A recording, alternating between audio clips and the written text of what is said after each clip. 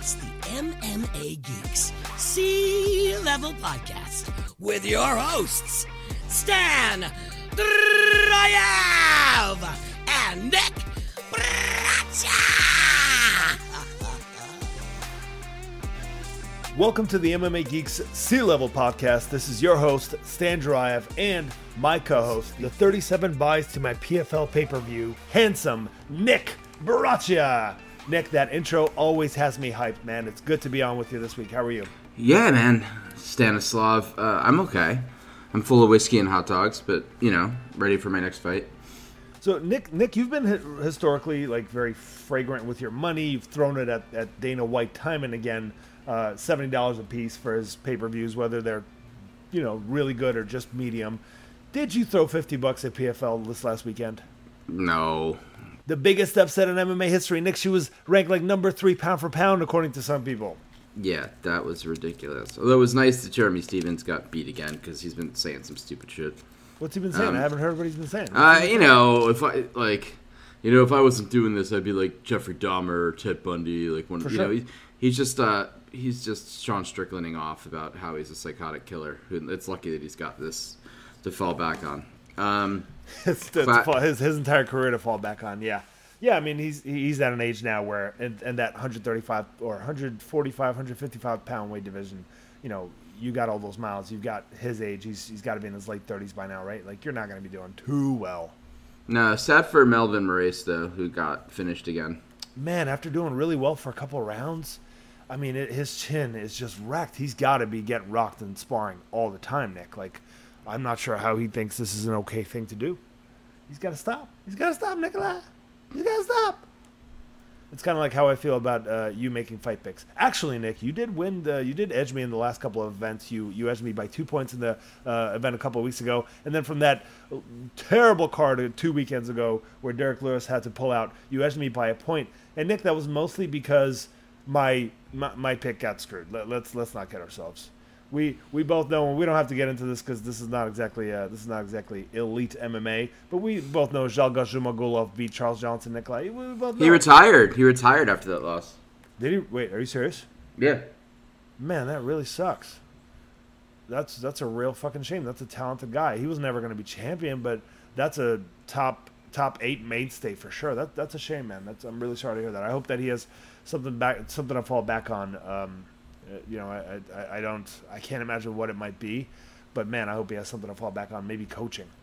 Nikolai, we're gonna get into and break down UFC Fight Night Thompson versus Holland. This for a fight night, Nick, is actually a good one. And you know how it's a good one, Nick? It's because it's gonna be held in front of a crowd. It's going to be in Florida, and we're gonna have that energy of the crowd there, which I'm into, man. It's a different dynamic. I mean, the only thing I think that brings more energy than a UFC crowd is Mark Zuckerberg alone making different emoji faces throughout the event to show that he is in fact human. I just hate the Apex events so much. I'm not a huge fan of Florida, but that's good that it's in front of the crowd. It's a long one though, 15 fights. I feel like there are a lot of people who they probably promised they would get in there before the end of the year. You're probably right. But also at this time of year, I think you got to stack them because you're going to have pullouts for many reasons, including COVID, including just probably the regular old flu. So the UFC, I think, is kind of hedging their bet and making sure that they end up with 11 or 12 fights on an event, even if a bunch pull out. We still have a few days to go before the event, so entirely possible that we lose some more of these fights in the meantime. And it's not, and there's a few good veteran matchups, and there's some names on here. There's some sad fights, but I'm curious about a bunch of the outcomes. Do you want to get right into it? Let's dive into it. See if I can recover 17 points on this card. Yeah, man, you're 17 and a half points behind, but you're slowly closing that gap, man. You keep picking up these 2-pointers, and I think it'll work out for you. So, as most of our listeners know, we take turns picking fighters on the upcoming UFC card. We tally up the points at the end of the week. Correct pick gets you 1 point. An underdog of plus 150 or above that gets a win for you gets you 2 points. An underdog of plus 250 or above scores you 3 points on our tally. So you can literally triple up if you can find the right opportunities. And Nick, you need some of those right opportunities. I have the first pick this week because I kind of feel like you botched last week by not picking Jack Della Magdalena, who, by the way, is just a ferocious, scary You human could being. say that, but I got my first pick right. But anyway, go ahead. That's true. That's fair. Nikolai, my first pick is going to be in the flyweight matchup between Matt Schnell and Mateus Nicolau. Matt Schnell is exciting as hell. His hands are extremely fast. His submissions are really good, but his durability is not good at all, even though he's able to survive through some of these tough moments with the experience that he's kind of put together over the last several years. His ability to make good decisions in there is not ideal either, right? All he needed to do was to get a takedown in his last fight, and he wouldn't have been damn near knocked out multiple times. But he didn't get he didn't go for a takedown early enough, Nick. He took so much damage on his way to that takedown and that top position finish, even though he had a huge advantage in the grappling department in that matchup. He doesn't have it here, man. He doesn't have the advantage in the stand-up. He doesn't have the advantage in the grappling. I don't think he has the advantage in the wrestling against Mateus Nicolau. He's a legitimate top flight flyweight, 18-2-1 record overall, right? Coming back to the UFC after being cut years ago, after one loss to Dustin Ortiz, Nick, and he's rattled off a bunch of wins since. Came back, beat Manel Kape by split decision. Manel Kape is a really good fighter, another elite guy, another guy that's going to be in that top 5, presumably at flyweight for the forthcoming future. David Dvorak is an extremely impressive win. He dominated that man, and I think both you and I picked David Dvorak in that one. Tim Elliott, he did well against as well, and Tim Elliott can make just about anyone look bad. I like Mateus Nicolau here. I think that this is his time to shine. He can get an exciting decision, but there's very little reason why he shouldn't get a finish here. He's got the goods to look really good in this one. This 29-year-old kid who's kind of really only entering his prime. I'm a big mark of his. I think he's got real potential. I'm with you. I think that's an okay first pick. What's your first pick? My first pick's going to be a little controversial because I think there are some odds misbalances on this card that are blowing my mind. Mm-hmm. And there's a guy I want to take who's over plus 400, but I think I should get more than 2 points for that. I should get 4 points for that. Or do I get 3? Like, what do I get for plus 400? Well, plus 250 and above is the only thing we've settled on. I think we'll keep it there. But who do you have? Is it Brian Barberena? Yeah, I think. Yeah. But I really think it's worth more than 2 points. I agree with you. Let's make that one worth 3 points, Nikolai. This one time. I don't know if we'll make it an official rule. So yeah, I just rewatched this fight with Lawler, and I know Robbie Lawler is a bit diminished, but Barberena really had him huffing and puffing, and Barberena is big. He's pretty durable. He keeps an insane pace, and he's got good wrestling. And I think Dos Anjos is really hittable, and Barberena looked big. He looked very big to me against Lawler. And RDA is a guy that's floated around different weight classes. I think this is a tough matchup for RDA because Barberena is going to pressure the same as he does, except I think he's bigger and I think he hits harder also. And the way he used elbows and forearms in that Lawler fight, I don't see RDA getting easy takedowns. I don't know. I don't understand why this is at plus 4. Why 2022, almost 2023, RDA is a minus 550 or minus 575 favorite against a well-rounded big welterweight who hits hard. Like, I think I have a theory as to why RDA is the favorite, but to be this big of a favorite, I would. I'm not crazy, right? I think it's insane. It does seem too. It definitely seems too wide. I think it makes sense for RDA to be the favorite. It does not make sense for it to be this far apart. That's insane. I'm quickly looking at it here. He started as a minus 325, which makes a lot more sense to me, right? Like if you're going to put him somewhere, like even at this point, plus 325 makes more sense to me than freaking minus 325 versus minus 550. That's insanity. Yeah, minus 720 in one. Is that what you're one seeing book. Somewhere? Minus 769. Do they not watch like Barberena's fights? I don't think this is a cakewalk matchup at all for RDA. I don't think it's a cakewalk either, and I think you're making the right call. By the way, plus 250 does get you 3 points already, okay. so you're covered on that. That's not an exception to the rule. But here's what I will say. I think the biggest factor here is RDA's 5-round experience, his conditioning. If you look at his last several opponents, right, they're pretty elite, and he's not like Rafael Fiziev. he lost the first 3 rounds. Most people lose the first 2 or 3 rounds to Rafael Fiziev. He started to take over in the 4th, and he got finished in the 5th. And granted, that was in July, right? Is he fully recovered against a really hard hitter and Brian Barberena? I don't know.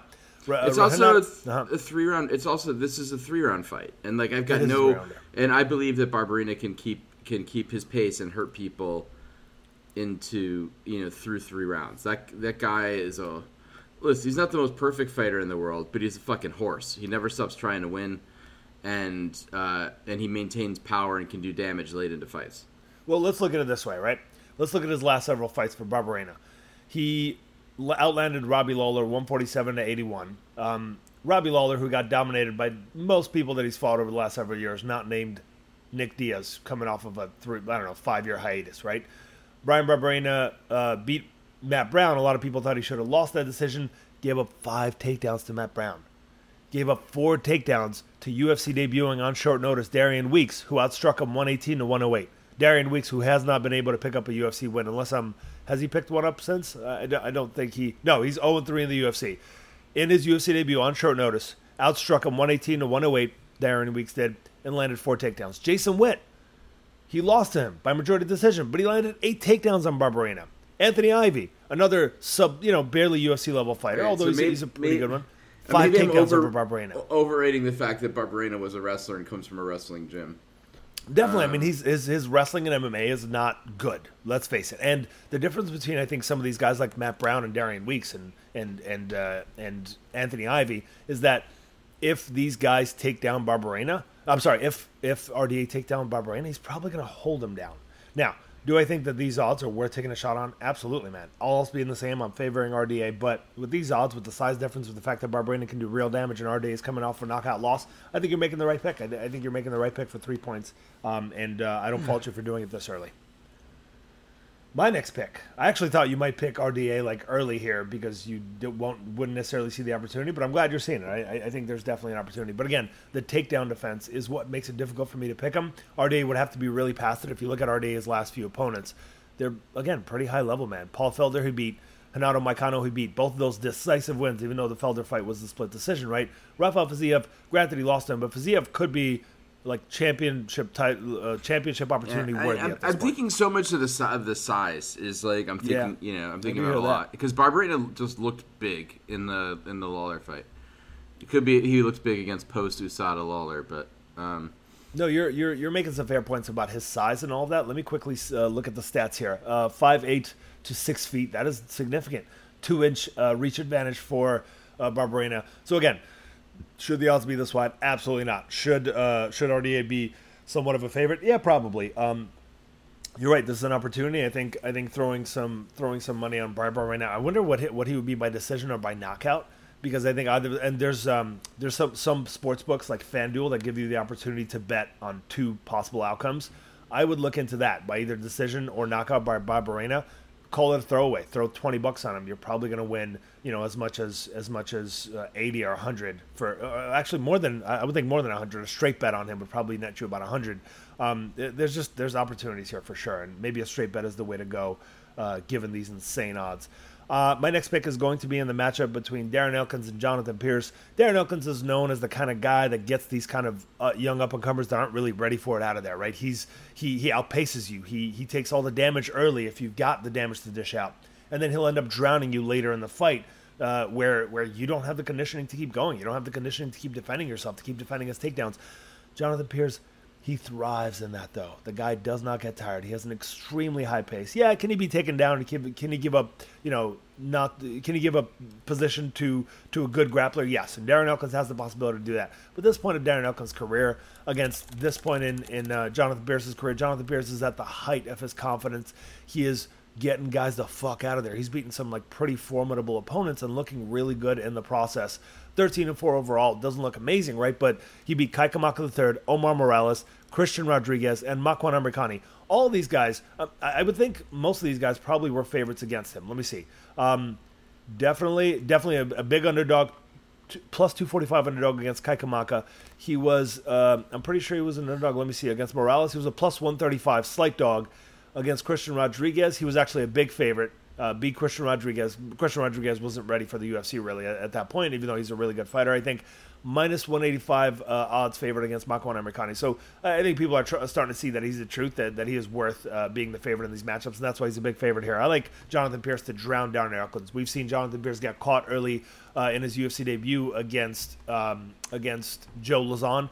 It's not like Darren Elkins has that kind of finishing ability, man. He's just going to grind. He's going to take damage early, and he's hoping to take over late. Jonathan Pierce is not going to let him take over late. I like Jonathan Pierce here. I'm with you on that pick. The question for me now is, do I just keep going underdogs? Because there's a lot of interesting dogs on this card. You see opportunities.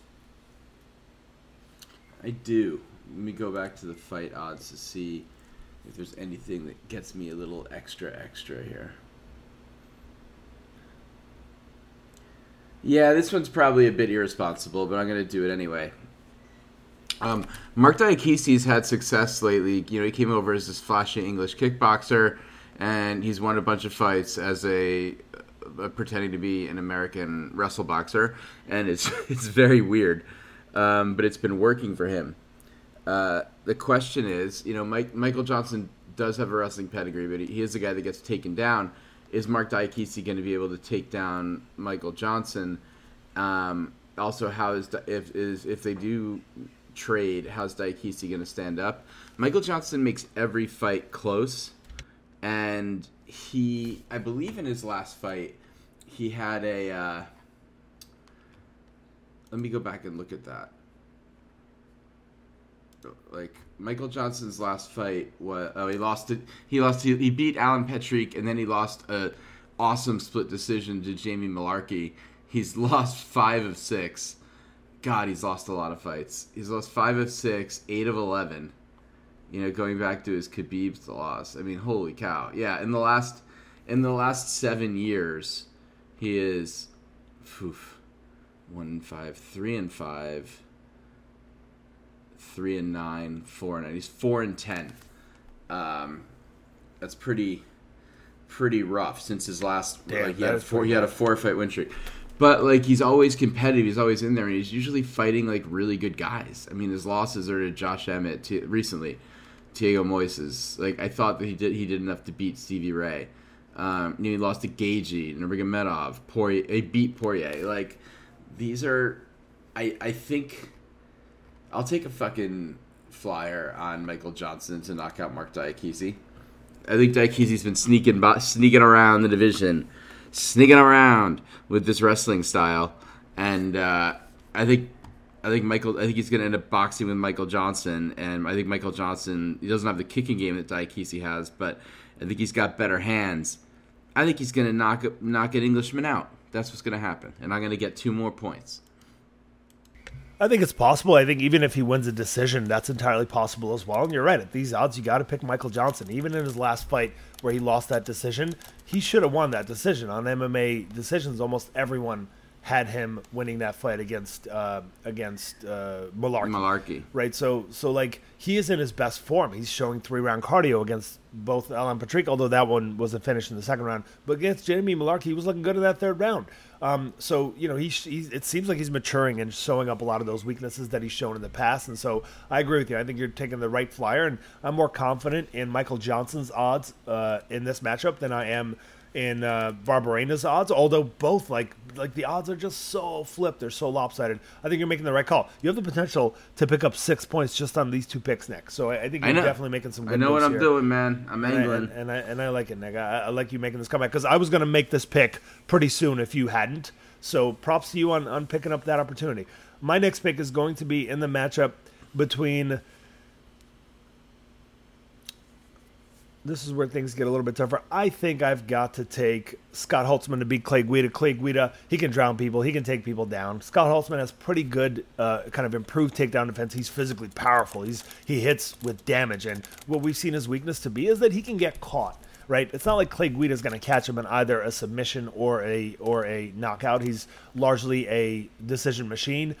He's never been known as a finisher throughout his career. And Scott Holtzman, like again, physically, he's going to be the bigger, more powerful man. Losing to Beneil Dariush and Mateus Gamrot, should not make you this close in odds to Clay Guida. So I think there's some value at Scott Holtzman at minus 152. I would definitely invest in him as well. I like that. I'm going to keep going with these underdog picks, man. Let's go. For a +2, I'm going to take the recent performer Roman Dolidze to beat Jack Hermansson. I think this is a really good fight. I know Dolidze is on short notice. I don't think, based on the way he fights, I don't think it'll matter. I think you're going to get the same guy that shows up. But I think this is going to be a really interesting one. I think the way that he mixes things up, the way that he transitions his grappling and his striking, like Hermansson's very good, but I just see Hermansson being on his back foot for the 3 rounds here. I think it's a very competitive fight when they're clinched up or when they're grappling, but I think Dolidze is going to create enough space to land shots. He's one of those guys who hurts you when he touches you, and I think this is going to be an ugly. It's a fight that's going to make you tired to watch, but I think that Dolidze has momentum. I think Jack Hermansson knows his own ceiling. I think he's been in there with the best.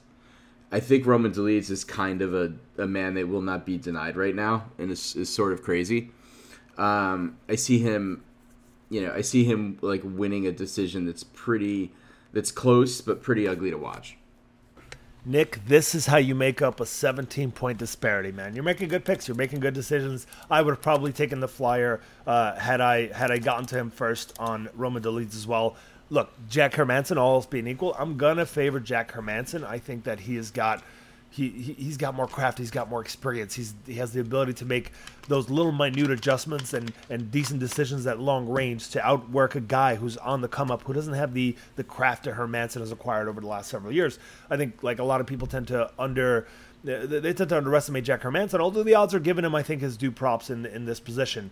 I agree with you on the 2 points on Roman Dolidze, though. I think like he's just a bruiser, man. Like he's got really good grappling, so he's not going to get out grappled. He's not going to get just flash submitted by Jack Hermansson, which Jack Hermansson's capable of. He's probably not going to take it down by Hermansson, who's not going to be the stronger man in this matchup. In fact, Hermansson tends to struggle against these physically stronger, bigger men like Sean Strickland, like Marvin Vettori, Jared Cannonier. Granted, these are top-level middleweights. Don't get me wrong, but it's the physically powerful, explosive men that tend to do well against Jack Hermansson, as long as they're in their prime. Obviously, Jacare would be an exception to that rule, but Roman Dolidze is no Edmund Shabazian. He's no Chris Curtis, and that Chris Curtis belongs at 170 and isn't just a bruising monster that Roman Dolidze is. I tend to agree with you on Roman Dolidze, but again, odds being equal, I would have picked Jack Hermansson here. I would have edged him by decision. I think you're making the right call on this opportunity. Nick, again, in your last 3 picks, you have the opportunity to pick up 8 points. I think that is huge. I think you're taking some flyers. Even let's say that only one of these works. 7 points. 7 points. 3 points. What's that? 3 for Barberena, 2 for Johnson, 2 for Dolidze. Nick, I see Johnson at plus 250 on a couple of books. You're getting 3 points for that, man. That's huge. Okay. I'm telling you, you have the opportunity. Like I think you're making some good calls because let's say Nick that only one of these picks works out. Worst case, it's Roman Dolidze, right? You picked up 2 points from 3 picks. That's pretty good, right? Yeah. Let's see one of the other picks works out. 3 points from 3 picks. You're in a great position. So I looked at thanks. I looked at these odds and was just like, this seems crazy to me. Same I'm usually conservative with this, and I'm not trying to be like stupid. I just look at they seem weird. I'm glad you think they're weird too, and it's just not me being an idiot. I think again, given these odds, given the point disparity, you got to take these flyers, and these are great. This event is a great opportunity, I think, for you to close that gap. You literally can bring it within 10 points at the end of this event, and I'm excited about the prospect of you nipping at my heels. Nick, my next pick is going to be in the matchup between Gennaro Valdez and Natan Levy. It's hard to trust Natan Levy because he's not uber durable. He tends to get tired, but he pushes through tired, which I like. He's got a really good kicking game, kind of a traditional martial arts background, but he's also like he can get takedowns. He can hold top position and do some work from there and score points. Gennaro Valdez is mainly just kind of a brawler. And I think Natan Levy has like the range kicking game. He has the ability to get takedowns against Valdez, who's not going to have very good takedown defense here to win a decision. Natan Levy has had seen success at the UFC level, whereas Gennaro is just kind of entry level and 0-1 in the UFC. So I like Natan Levy to pick up a win here. I like that you're going with your tribes mate. You think this is a Jewish thing, Nikolai? I don't. You do have trouble not picking Italians, though. I definitely. Well, the Italian fighters are so bad. You never heard me be like Alessio Sicaro for 9 points. No, maybe I think it's mostly because he's like or Luigi. Time we started this podcast. Luigi Fiorentivo. Hey, I like that guy. I really like that guy. I was legitimately like following his career for a little bit there. He got lit up by Diego Sanchez on Diego's championship. Run at 155. That's right. Long time, many years ago. I'm just gonna keep bullshitting. I'm not gonna pick it again. Oh boy. Looking at all this stuff, do I keep? Fuck it. I'll go with another underdog pick. Whoa! This is a little crazy. And this one I have I have less faith in because Eric Anders is slow as fuck. He is the slowest. He's the slowest guy around. And Kyle Dawkins is good, but Eric Anders is going to be stronger and I think more durable. I did not like how quickly Dawkins folded in his last fight. And I think Anders is one of those guys that can hurt you when he touches you. And I think for that first 5 minutes, maybe the first 7.5 minutes, Kyle Dawkins is going to find himself in some really uncomfortable positions. And for 2 points, I'll bet that Eric Anders is able to get him out of there. That said, if all things were even, the idea that the second half of the fight is total molasses and like not much fun to watch, and Kyle Dawkins dominates it and maybe gets a submission, is if everything was even, is probably what I would be going with. I don't know. Eric Anders had a little bit of a peak where he was starting to look good when he was fighting. He had that fight against the 2 fights against what's his name, the British kickboxer. Name escapes me. I'm looking at his record. Oh wait, I'm looking at the wrong guy's record. It was Darren Stewart. Yeah, like Anders looked pretty good against Darren Stewart, but he's just uneven and he's not getting any younger, right? How old is Anders? When he got to the sport, 36. He's 35. 35, and he got to the sport late. So he's probably getting a sense of his ceiling, but he is still a strong guy. And I could, like I said, in the first half of the fight, I'll gamble that he's going to get Dawkins out of there. Yeah, I mean, I don't agree with this one as much. I mean, if you look at Anders' record, neither do I. I don't agree with this. He's been looking like really bad for a little while now, right? He lost by like a minute 30-second anaconda to Andre Petrosky in a grappling tournament recently, back in late August, right? Lost to Junior Park by split decision. Should have been a unanimous decision, I think, although he's the much bigger man than Junior Park, and I think he buzzed him once or twice. Andre Muniz, he lost to by armbar in the first round. Darren Stewart on Darren Stewart's way out of the UFC, he beat him. And then Krzysztof Jotko, he lost the decision to. Jotko is a high-level fighter. Prior to that, Gerald Meerchart, he won a split decision that he should not have won. And then if you look at the win prior to that, it's a really bad Vinicius Morero. Prior to that, 3-fight losing streak. So, like, he's just not a quality fighter. It's almost kind of surprising that he still has a job in the UFC. I think he's probably going to lose it if he loses to Kyle Dawkins here. You mentioned that Kyle Dawkins folded in his last fight. Do you think it was more of a mental thing, or do you think he was legitimately concussed and dropped by Roman Dolidze? Because I thought he was just, like, dropped. I thought he was finished by the guy. I remember thinking, I thought that he ate a body shot there. I thought it was a knee from the clinch to the head. Maybe it was. I thought it was a body knee, but okay. So regardless, he just got wrecked. Here's the thing: you're right that Eric Anders is slow.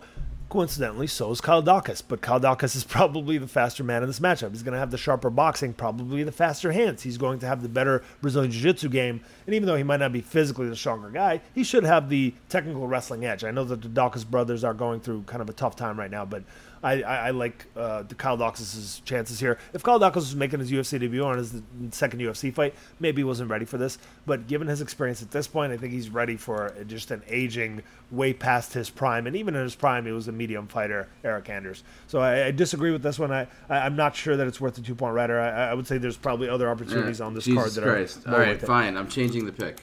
Are you really? I mean, I think I'm going to change it eventually. You're saying all the things that I knew, but I thought I would go with it anyway. So, but I'm now watch. I'm gonna. You're right. I said if all things were even, I would pick Dawkins, and like I think you're right. I think that's too much. So I'm flipping that pick back to just Dawkins. like that, Nick. I was thinking I was on the fence ahead of time, and you like convinced me. All right, this is bullshit. All right, whatever. You know what? You need the points, Nick. I support it, and you know what? Watch this go the other way. Watch Eric Anders eke out one of those shitty decisions that shouldn't have gone his way.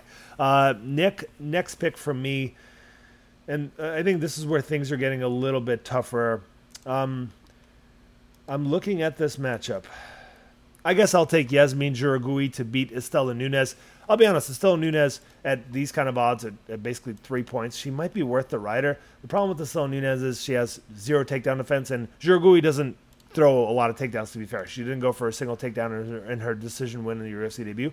She trains with Entram Gym. She's really fast hand. She's aggressive as hell. She fights a high pace. And Estela Nunes, we saw in her last fight against Sam Hughes, that a high pace can be to her detriment, even if takedowns aren't as much of a factor. Look, if Juragui keeps it standing, Estela Nunes is athletic. She can pot shot. She can land some good strikes. She's skilled there. So this fight is closer than the odds would suggest, but I tend to think the Entram Gym is going to have Juragui getting takedowns. I tend to think Juragui's high pace and kind of cardio advantage should give her the edge. But this could be another 3-point opportunity for you if you pick Estela Nunes in this one, if you ask me.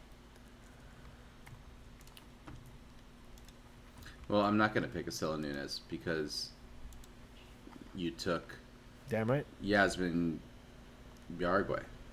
That's close enough, right. I guess. Yeah, sure. Oh boy. What else do we got? There's a couple more underdog picks, but I think I'm gonna pick the main event. And I really like Stephen Thompson, but he is he's getting old. His last couple of fights, he's not looked great. Now he's not gonna get. Watch me talk myself out of my pick here. He's not going to get out-wrestled by Kevin Holland. I don't think. But, oh god, this is a really tough fight to pick. I'm glad you were ready for this pick before you made it. Oh, yeah. and Thompson isn't a +2. So I just think Kevin Holland's youth and his activity and the fact that Thompson looks a little slower and a little less precise, and doesn't seem as durable. He's not as elusive, I don't think, as he used to be. And Holland, I think if Holland finds ways to get to guys, I wouldn't pick Holland against a lot of veterans, but I think we've got the perfect timing for him to try to leverage his star. Leverage a win over Stephen Thompson to get a higher degree of stardom, and get a pay-per-view co-main event or something. I don't think that Thompson's got a lot of bullets left in the chamber, and he can't exploit Kevin Holland's maximum weakness.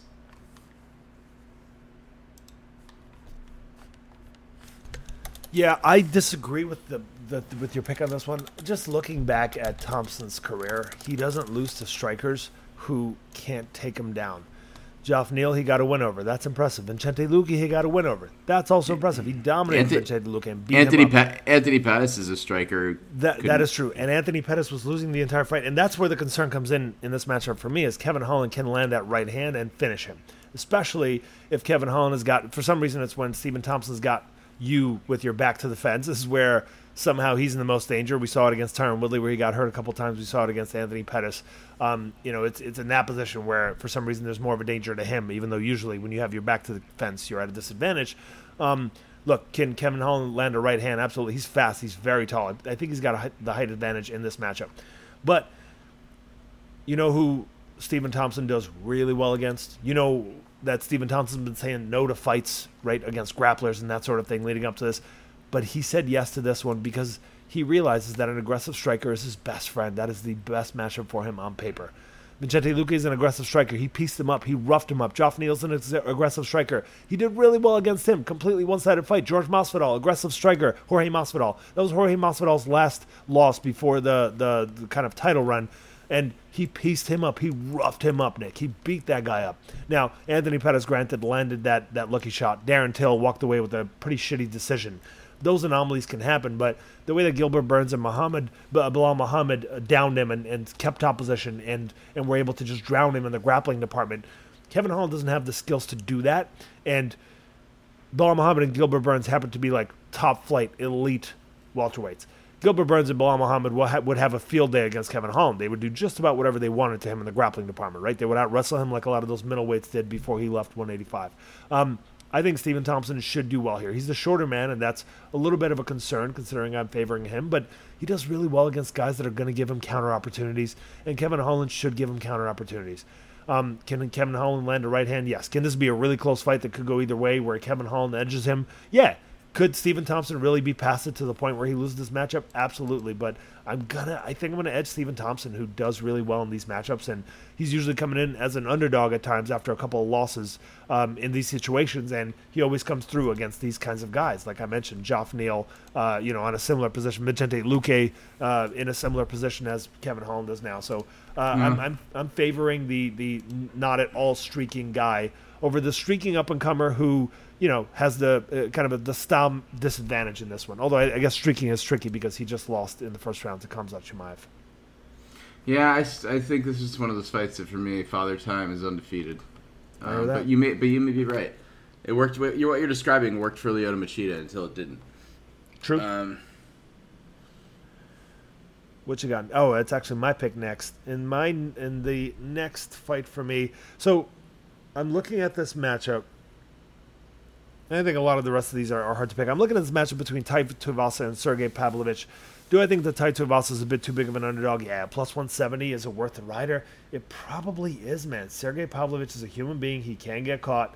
But his fundamental striking are pretty solid. He hits incredibly hard. He's a powerful, large man. He's a true heavyweight. Tai Tuivasa is a true heavyweight, but in different terms, right? Tai Tuivasa is fast as hell. He's going to have the speed advantage. I'm going to quickly look at this. I wouldn't be shocked to see Tai Tuivasa having the reach advantage because he has these abnormally long arms. I'm quickly going to look at it here. Tai Tuivasa 6'2" to Pavlovich's 6'3". Wow, Pavlovich has a huge reach advantage. I got to go with Pavlovich. All else being the same, I'm picking Pavlovich. I'm tempted at Tai Tuivasa plus 170. Like, he has better odds than plus 170 to catch Sergey Pavlovich, who, let's remember, was TKO'd in the first round against Alistair Overeem in his UFC debut. That also happens to be his only loss in his career. Since then, he beat a couple of pretty shitty heavyweights, to be fair, and then Derek Lewis in his last one. Fuck it, I'll go 2 points on Tai Tuivasa, Nick. I'm gonna take the red on him because it couldn't hurt, but all else being the same, I'm edging Sergey Pavlovich slightly in this one. Watch, you're gonna land the underdog, and I'm gonna lose all my underdog shots. Oh yeah, that would be awesome. All right, what do we have left here? A couple of fights left. I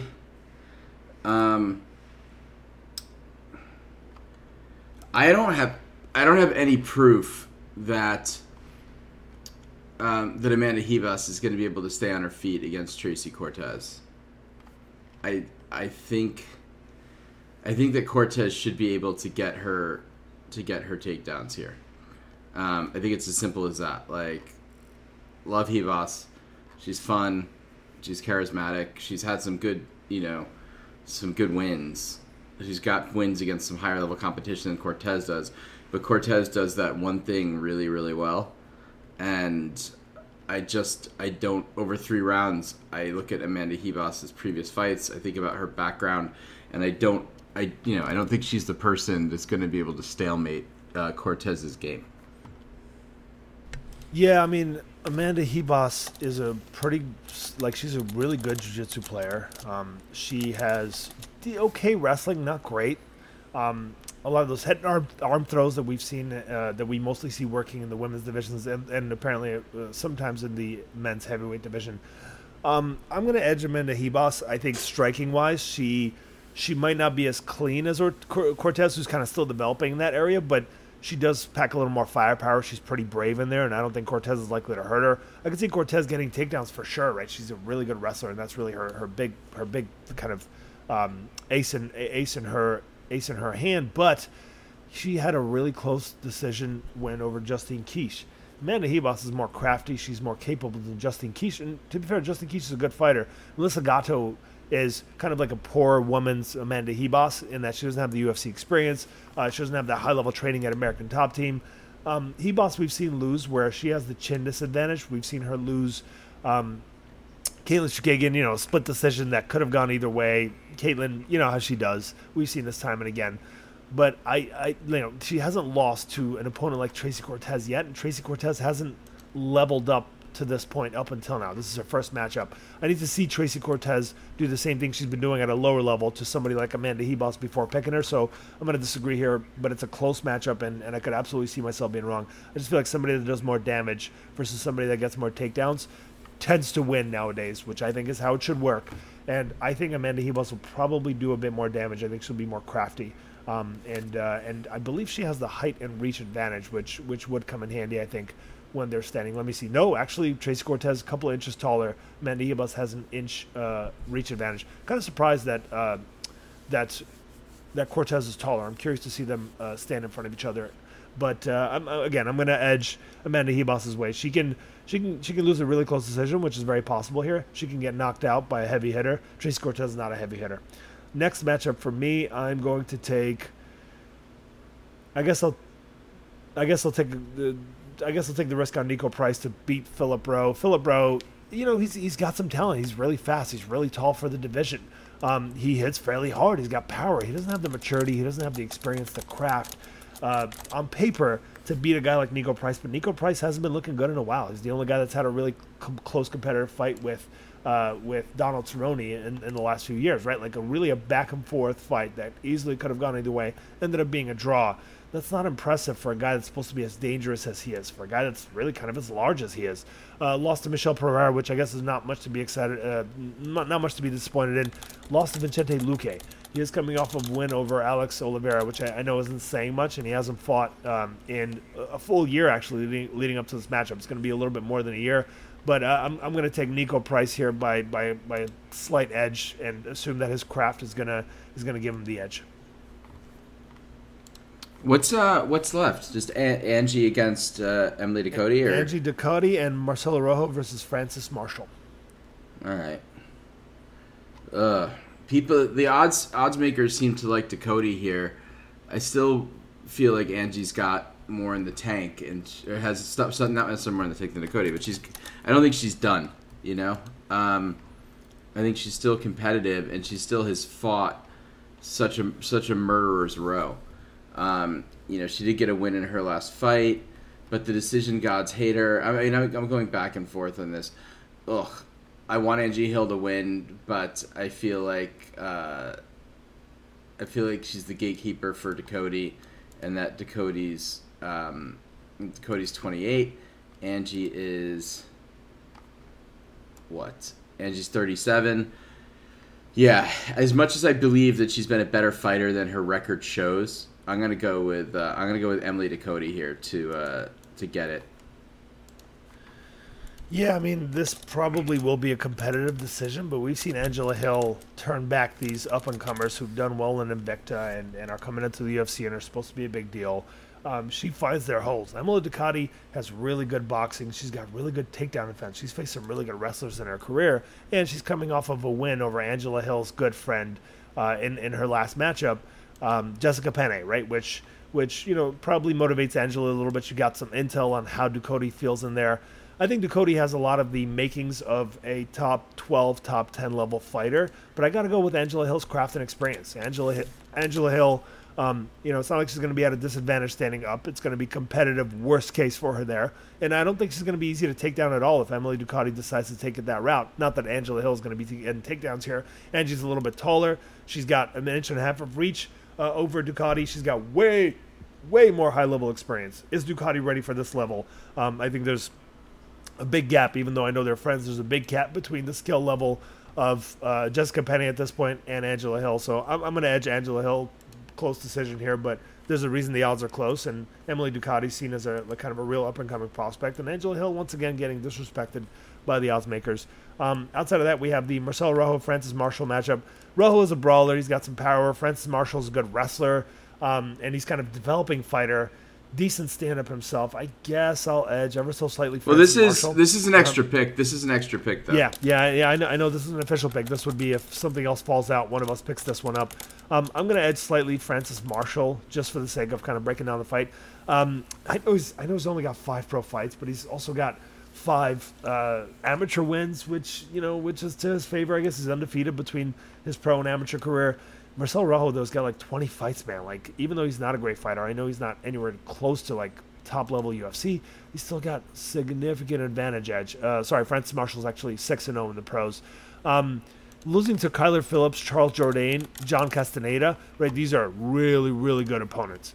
But if you look at his win list, Victor Hugo Madrigal, who, back in Combach, hasn't got a win in the UFC yet. I'm gonna have to stick with Francis Marshall here to do well in his UFC debut, but easily could go the other way because of the experience gap.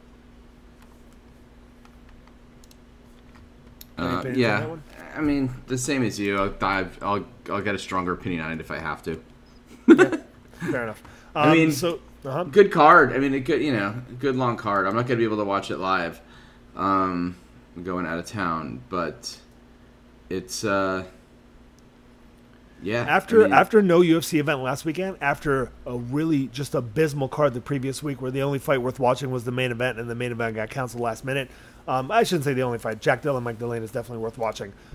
This is a nice breath of fresh air, Nick. I'm into this card. There's prospects. There's known names, and if you look at it, like only the bottom 2 or 3 fights was I not immediately familiar with both fighters, which to me, this is a good sign. We've got some top-level guys like Mateus Nicolau, Matt Schnell, Rafael Dos Anjos is on the card, Barbara. I mean, some good names. Jonathan Pierce, a streaking prospect.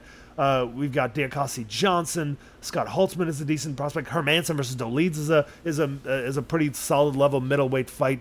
Definitely some stuff to look forward to here, man. Like Stephen Thompson, Kevin Holland is a high-level fight. Tai Tuivasa, Sergey Pavlovich is a top 8 heavyweight fight. Tracy Cortez, Amanda Ribas is a potential passing of the torch, but still a top-level flyweight fight. Some really good stuff on this card. I'm looking forward to it. My first pick was Mateus Nicolau over Matt Schnell. Second, I took Jonathan Pierce to beat Darren Elkins. Third, I took Scott Holtzman to beat Clay Guida. Fourth, Natan Levy to beat Gennaro Valdez. My fifth pick was Yasmin Jurgui to beat Estela Nunez. Sixth, I took for 2 points Tai Tuivasa to beat Sergey Pavlovich. Seventh, I took Nico Price to beat Philip Rowe. Your first pick was Brian Barberena over Rafael Dos Anjos for 3 points. Second pick was Michael Johnson over Mark Diakase, again, for 3 points. Crazy odds on this one. Third pick for 2 points was Roman Dolides to beat Jack Hermanson. Your fourth pick was Kyle Dawkins to beat Eric Anders after I talked you out of your Eric Anders pick. Fifth pick for you was Kevin Holland to beat Stephen Thompson. We disagree on this one. Your sixth pick was Tracy Cortez to beat Amanda Ribas. We also disagreed on that one. Your seventh pick was Emily. Was it Emily Ducati? Yeah, Emily Ducati and to beat Angela Hill, which I also disagreed with. And then we have that Francis Marshall over Marcelo Rojo kind of rider. And we're going to see if that factors into our competition, Nick. Look, again, really excited to watch some high-level MMA this weekend. I know you're not going to watch it live, but I hope you get to catch it at some point, buddy. Yeah, and then we've got, the next pay-per-view on the 10th has kind of become I don't know. I mean, it's got good fights, but it doesn't feel like a pay-per-view any longer. You got Jan Blachowicz against Magomed Ankalaev. That's not the fight I would have made. I would have done Glover Jan too. Yeah, I think that Glover basically said they basically offered him Ankalaev, and Glover was like, I don't want to fight Ankalaev on a couple weeks' notice. Like, I need time to prepare for an opponent like that. This is my last title shot in my career. And was it a mistake by Glover? Probably not. The UFC likes to kind of push people around that way. If you don't respectfully decline with by bowing down to them, they're going to say, go fuck yourself, and as they just did to the previous champ. And now you have this weird situation where Jan Blachowicz might end up being the champion. Glover Teixeira beat Jan Blachowicz, and Glover Teixeira was beaten by Yuri Prochazka. So Jan Blachowicz might be the third best and still the champion, which is so fucking weird. And I like Jan. Me too. So I like all those guys. I find Ankalaev, I know that he's good. I know he's like a master of distance. I know he's a really smart guy in there. He's not very excited. I just haven't been like very excited to watch him fight. He's a pretty low pace fighter. Not a whole lot remarkable happening in his fights, and once in a while he'll get rocked, and that's kind of the interesting thing that happens. But yeah, I agree with you. We got Paddy Pimblett, Jared Gordon, which is a great matchup. I'm intrigued by it. Santiago Ponzinibbio coming back against Robbie Lawler. That'll be a firefight between two American top team fighters. Darren Till, Dricus De Plessis. That'll be an exciting striking match. Bryce Mitchell, Ilya Taporia, high level. That's the nerd main event right there. 100%. I'm so excited about that one. And then let me see anything else worth. Quarantillo Hernandez is a fun banger. They're trying to bring back Shabazian. You got Rosenstrike against Chris Dawkins way down in the prelims. Chris Curtis, Joaquin Buckley is going to be exciting. And not only that, they've got a gentleman's agreement not to shoot. Do they actually? Yeah. Yeah, it's. I guess that's not surprising. It's not like either guy is known for shooting. I could see Buckley going for takedowns. I think Buckley tweeted. Buckley's like, they're basically going into it like wanting to orchestrate fight of the night. Yeah, this is going to be an exciting card. But can we quickly talk about Yuri Prochazka giving up the light heavyweight title because he's going to be injured? Who the fuck has ever heard of such a thing? Well, he's going to be out for at least a year. But you don't just give up that belt like that at the UFC's request, man. Like the UFC didn't request. Oh, it sounds like they did. No, it sounds like they did because they wanted to make this for the title. No, this is where they were to save the pay-per-view. What I heard was that Yuri's the first guy who said, "I'm going to be gone a long time. I'm going to vacate the title." He didn't. I don't think Yuri wanted the interim bullshit. That's what I heard. Immediately afterwards, I believe that's what Ariel Helwani was reporting. Yeah, I mean, I would be surprised. It's possible. Yuri is kind of an odd guy. It's just it's insane to do that for the UFC because the UFC would really want this to happen because they want an actual title fight. They don't want to say interim championship belt between two top 5 contenders. They want to say here's a title fight. And on paper, they seem to think, or maybe ESPN seems to think that that's going to sell more pay-per-views. I don't think it will, but for Yuri to just give it up, what if it takes him 8 months to recover? Like, what if he recovers quicker? Maybe he gets off USADA and gets on some juice, although I feel like he's not the type of guy to do that, and recovers much quicker, right? Like, this seems insane to me, where we had TJ Dillashaw going into a title fight with one shoulder intact, and this guy not only pulling out of the fight, which is totally fair, but giving up his fucking belt, man. That is insanity to me. I do hope that Glover Teixeira gets a crack at the title, whoever wins it. I'm intrigued by any of these matchups, but it sucks that it's such a round robin where the title keeps changing hands. Like, it's guaranteed to change hands, right? Nobody's defended it successfully. Correct me if I'm wrong. Although, Blachowicz did defend it successfully against Adesanya. So, yeah, it's not a good look for the light heavyweight division. It only makes John Jones feel that much more confident and that much better about the human being that he is, which isn't right. That man should not feel good about the human being that he is. He's a piece of shit of a human being. Come on, Nick. We both know this. Yeah, I mean, also, if Ankalaev ends up the top guy and no one can beat him, it'll be boring. That is true, which we've seen before, these boring champs at the top of the division. Still, Ankalaev versus Prochazka, you tend to think there's no way that can be boring, right? Either Ankalaev has to get out of his shell, or Prochazka can't have a boring fight. I think you're right. He's literally incapable. We'll see. We'll see what happens. Either you're going to pick up 10 more points on me, because in theory you disagreed with everything, every single one of my picks. It's just that they were good gambles to take. We'll see. We'll see if I end up eating more shit or if I catch up. I didn't disagree on the Michael Johnson pick, and then you ended up changing to agreeing with me on Kyle Dawkins. So I think those might be the only 2 picks that we are on the same page on. You're right. A lot of disagreement here. Well, I mean, a lot of I'm rolling the dice on 3 underdogs. Yeah. So, which I think you're definitely making the right call. If I was in your position, I absolutely would have made those same moves, and Nikolai, it would have worked out for me. Let's see if it works out for you. All right, my friend. I will catch you on the flip side. Looking forward to it, bud. Have a great week.